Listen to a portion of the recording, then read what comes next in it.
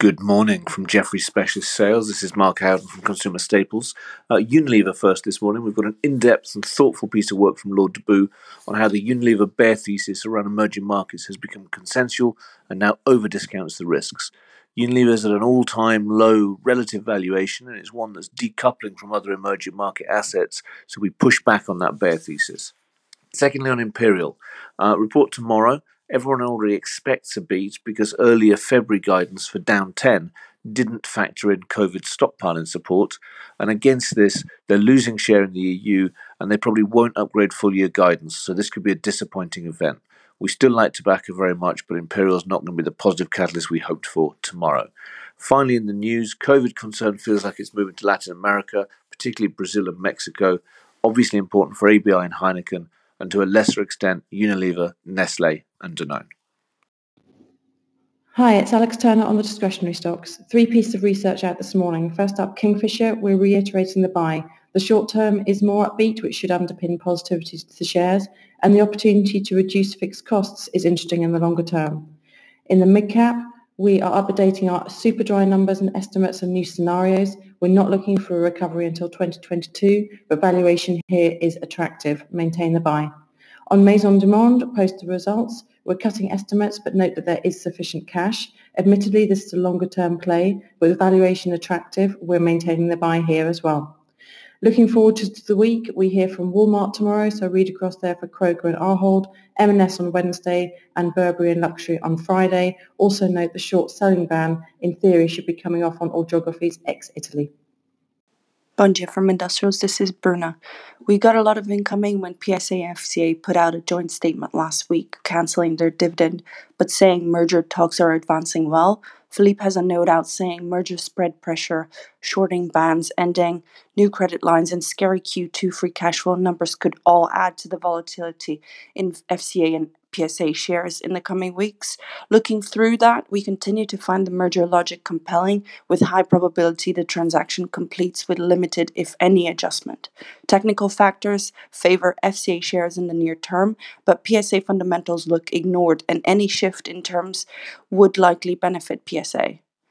Another edition of the Basher, Andy's new weekly product, where he goes through macro data and improving oil price and how the industrials performed. This week we'll have trading updates from Avon, Essentra, and Spectris. One last flag, we have expert call on finance captive market tomorrow. Good morning from Mark Koffler in Resources. Commodity prices pretty strong across the board today, particularly iron ore, with futures over in China up to $96 a ton. That reads very well for Rio Tinto, which is trading well down in Australia, and frankly that makes perfect sense to us given that running spot prices through our models, we come out with a free cash flow yield well over 10% and a dividend yield well over 6%. For me, that makes this name one of the most appealing equity propositions across the resources space right now. In steels, Alan Spence has cut his ArcelorMittal price target by €1 to €13. That's on the back of the capital raises which were announced last week, and frankly which are still a little bit surprising to us. Over in energy, oil price is also strong. I think this is just further sign of the oil market rebalancing. Good morning, it's William Bevington from Jefferies TMT Specialist Sales. First of all, Jerry Dellis was out late on Friday following a sell-side analyst meeting with senior management at BT Group. He's reducing the share price target from 260 down to 220, highlighting the stock obviously represents deep value here, focusing on a number of catalysts and triggers following a very detailed financial review.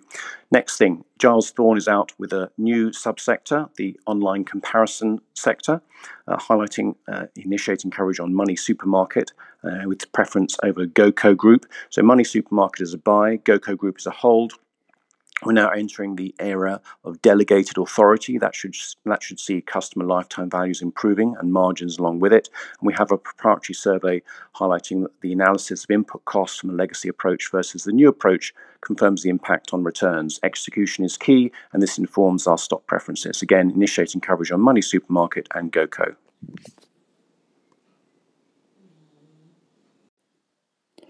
Good morning from healthcare. Pretty quiet start to the week. Elekta announcing a significant looking order from Genesis Healthcare, which is their largest customer. and Unity has now gotten through the 75 target range, so that's a positive there this morning. We raise our price target on Recordati as we think their Cushing's disease franchise potential is more significant than guided peak sales, and we get into healthcare conference season in earnest, a couple kicking off this week. And of course, please don't forget our own on the 2nd to 4th of June. Please contact me if you're interested in that. More than happy to sign you up. Thank you. Good morning from Jefferies Financial Specialist Sales, Monday 18th May. Quite a week on the earnings front, but policy will continue to dominate the agenda. We've got the Eurozone PMI readings towards the end of the week that people will be looking at very closely for any bottoming out signals, which in itself has historically been a good catalyst for financials to pick up performance, albeit European banks are currently trading at a record low. In the non-bank area, we have a 4-month trading update from Julius Baer tomorrow. It's a name that we've been backing very hard, given some extremely positive read-throughs from UBS and Credit Suisse in the past several weeks, expecting a sizable pickup in net trading income of 40% plus, and reasonable net new money momentum as well. Beyond that, Euronext, we host a couple of calls on Friday, post the Q1s. The EPS revision chart there looks great for current year and also 2021. We remain between 10 to 15% above the street on our numbers on Euronext.